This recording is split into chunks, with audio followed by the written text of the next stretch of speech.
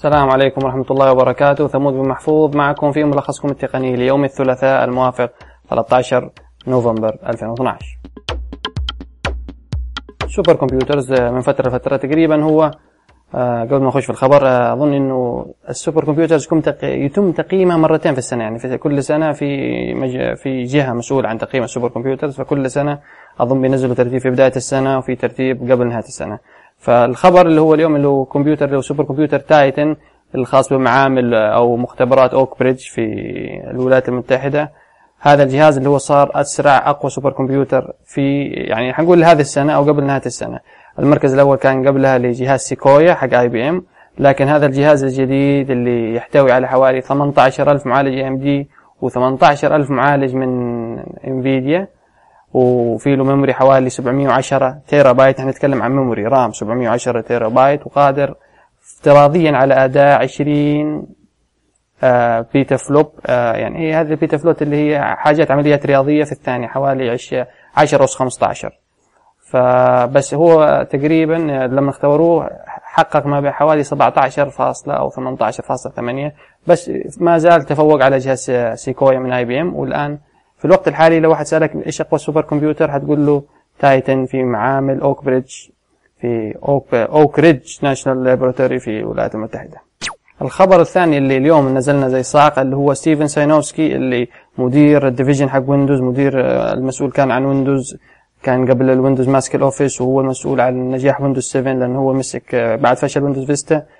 ساينوفسكي مسك ويندوز 7 ووصله للنجاح اللي هو فيه، وهو وراء برضه ويندوز 8 والتوجه نحو سيرفس. ففجأة مايكروسوفت أعلنت إنه ستيفن ساينوفسكي ساب الشركة.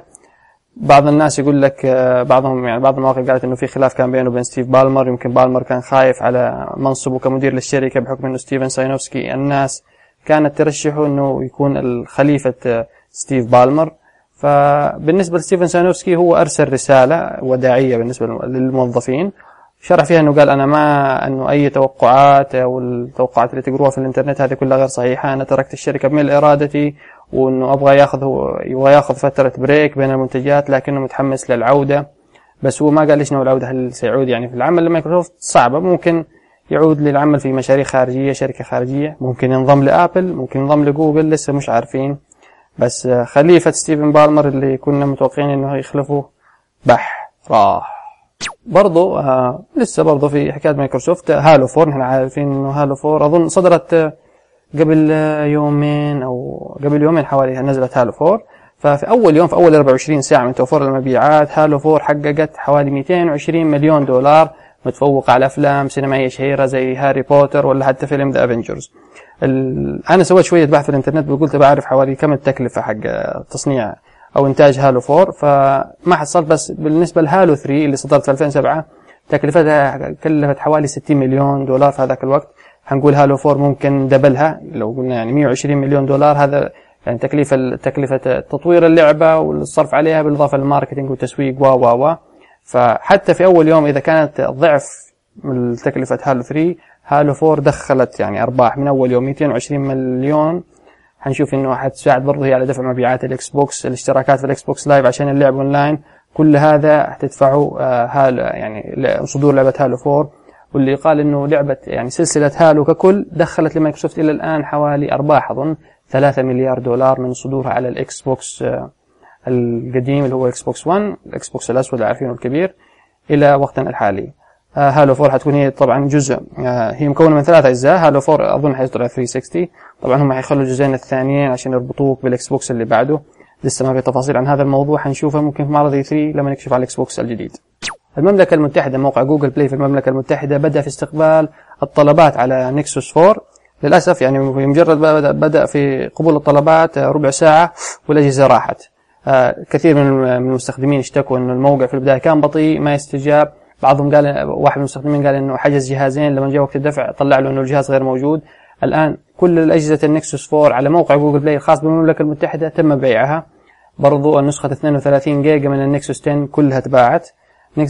فنكسوس 7 لسه ما نسخه يعني ما جات منه كميات موجوده. فالشعبيه الان في المملكه المتحده على الاقل هي لاجهزه النكسوس 4 والنكسوس 10، الجهاز التابلت الجديد الكبير اللي من تصنيع سامسونج، والتليفون نكسوس 4 اللي هو من تصنيع LG. كلها صدرت في اليوم واختفت في دقائق معدودة. بالنسبة للنكسس 7 لسه متوفر. والخبر الأخير نتعلق بآبل. تيم كوك بعكس ستيف جوبز كان إدارته شوية متشددة. تيم كوك الآن أضاف هي كانت جوجل بتسويها أنه تعطي 20% من وقت الموظف لمشاريع خارجية. إذا عندك أفكار خارجية تحب تستفيد من موارد الشركة، من إمكان الشركة، حاجات زي كذا ممكن تستغلها. آبل نفس الشيء، أنه أعطت للموظفين مشروع أو مبادرة اسمها بلو سكاي، تعطي الموظفين آبل انهم وقت، يعني ما حدد هل هي 20% زي جوجل، بس يعطيهم انه حريه يجربوا في مشاريع خارجيه، مشاريع هندسيه، برمجيه، حاجه زي كذا. ممكن هذه المشاريع تاتي بعدين بفائده للشركه، يتم ادراجها في منتجات. فالعمال سعيدين. يعني اظن اول شيء تيم كوك رفع الرواتب واعطى زيادات في الرواتب عكس ستيف جوبز اللي كان شويه بخيل، والان يعطيك يعني شويه مساحه حريه للموظفين. فهذا الشيء هل هو حيدفع آبل الأحسن، أو إنه آبل كانت أفضل في تحت إدارة ستيف جوبز الشديدة؟ يعني هذا كله حنشوف خلال نقول السنتين الجايات، هل آبل يعني ماشية الحين في المسار الصحيح أو إنها حتتجه إلى الحضيض. كان هذا ملخصكم التقني ليوم الثلاثاء الموافق 13 نوفمبر. إذا عجبتكم الحلقة يا ريتكم تعملوا لايك، تعملوا لها شيرنج على الفيسبوك، على تويتر، وبرضو تابعون هنا على soundcloud.com/تمود عشان تجيكم تنبيهات الحلقات الجديدة اللي لما تنزل. إذا معاكم أي ملاحظات ممكن على تويتر @ثمود ترسلوا لي @reply أو على الإيميل ثمود@teachers.com. شاكر لكم استماعكم، والسلام عليكم ورحمة الله.